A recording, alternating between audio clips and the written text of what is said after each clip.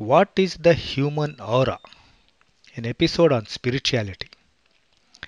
Anyone who is inclined towards spirituality would have definitely heard a word called aura used by spiritual gurus. Now, what is this aura? AURA. This is basically an energy field that surrounds people like a magic glass dress from your head to foot. It is similar to the ozone layer that surrounds and protects Mother Earth from harmful cosmic radiations.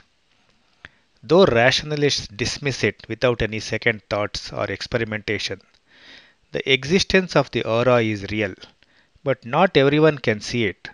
But there are countless people who claim to see this aura. In the 1940s, a Russian technician named Simon Kirlian observed light emitting from his fingers when exposed to the photographic plate working in a high voltage area. He developed the first camera, known as Kirlian camera, to photograph this aura. After these, many other methods were developed by other scientists of the energy field imaging science. Basically, an aura is some subtle energy field or an electromagnetic field around us.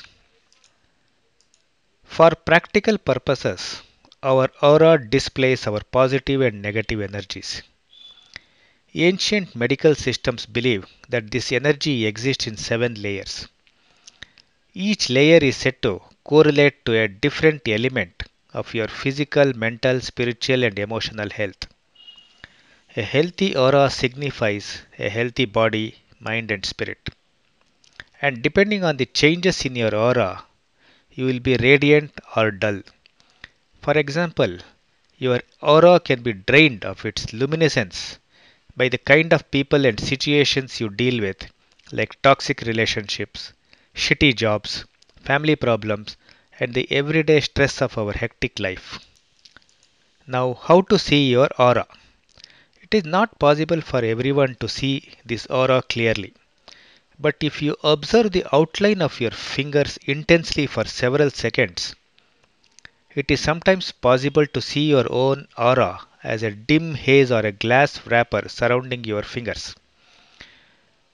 Also, many clairvoyants claim to see this aura and can also detect its colors.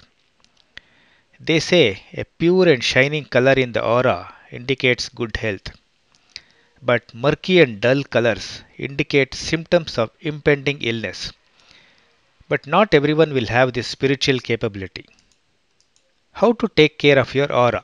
For this, think of your aura as your dress. If the dress is washed, ironed, and well maintained, you will enjoy and feel radiant wearing it. Secondly, people who see you in it will also feel good. But if the dress is shabby and smelly, then you will be disgusting to look at and will also be repulsive to others. In a similar way, your aura can make you radiant or dull.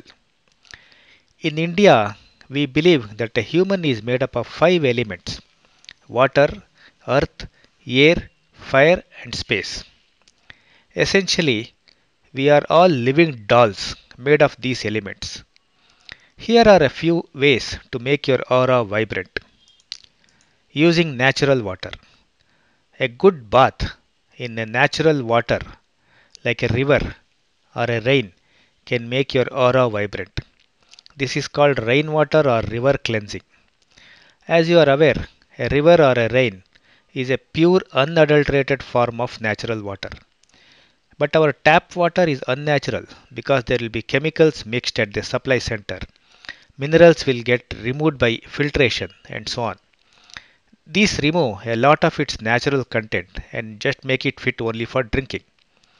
So, whenever you get a chance to soak in a river or drench in a rain, please do it. This is similar to cleansing your dusty glass dress aura with water to make it sparkle again. Since going to a river or drenching in a rain may not always be possible, an alternate method is to use some rock salt or lavender in a bucket of warm water or your bathtub when you take a bath. Soak for at least 10 minutes in the water and mentally visualize all your auric nasties go down the drain with the water. Basically, salt will neutralize or discharge all the harmful negative ions clinging on your body. Another method is using fire. Bright sunlight and a big fire like a bonfire can also clean your aura. Sunlight is a pure form of fire.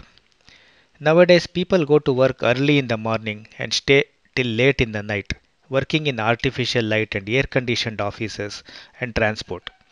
They don't get a chance to walk due to their work pressures or timings. This can actually make your aura weak.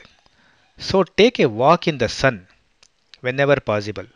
Similarly, a nice bonfire can also do wonders for reviving your aura. Don't you feel amazing when you sit in front of a big bonfire? It will reset your mood, body, and blood circulation. Both these methods will nurture, feed, and make your aura vibrant, making you feel happier, energetic, and optimistic. Another method is using air. A gentle natural breeze can also make your aura vibrant. But nowadays there is hardly any good breeze in the polluted high rise and traffic choked cities we live in. But if you are fortunate enough to live in a place where there is a seashore or large open areas like parks, farmlands, and so on, then make full use of it. Sit in the gentle breeze without doing anything. Feel the negative energies clinging onto your body wash away by the gentle air.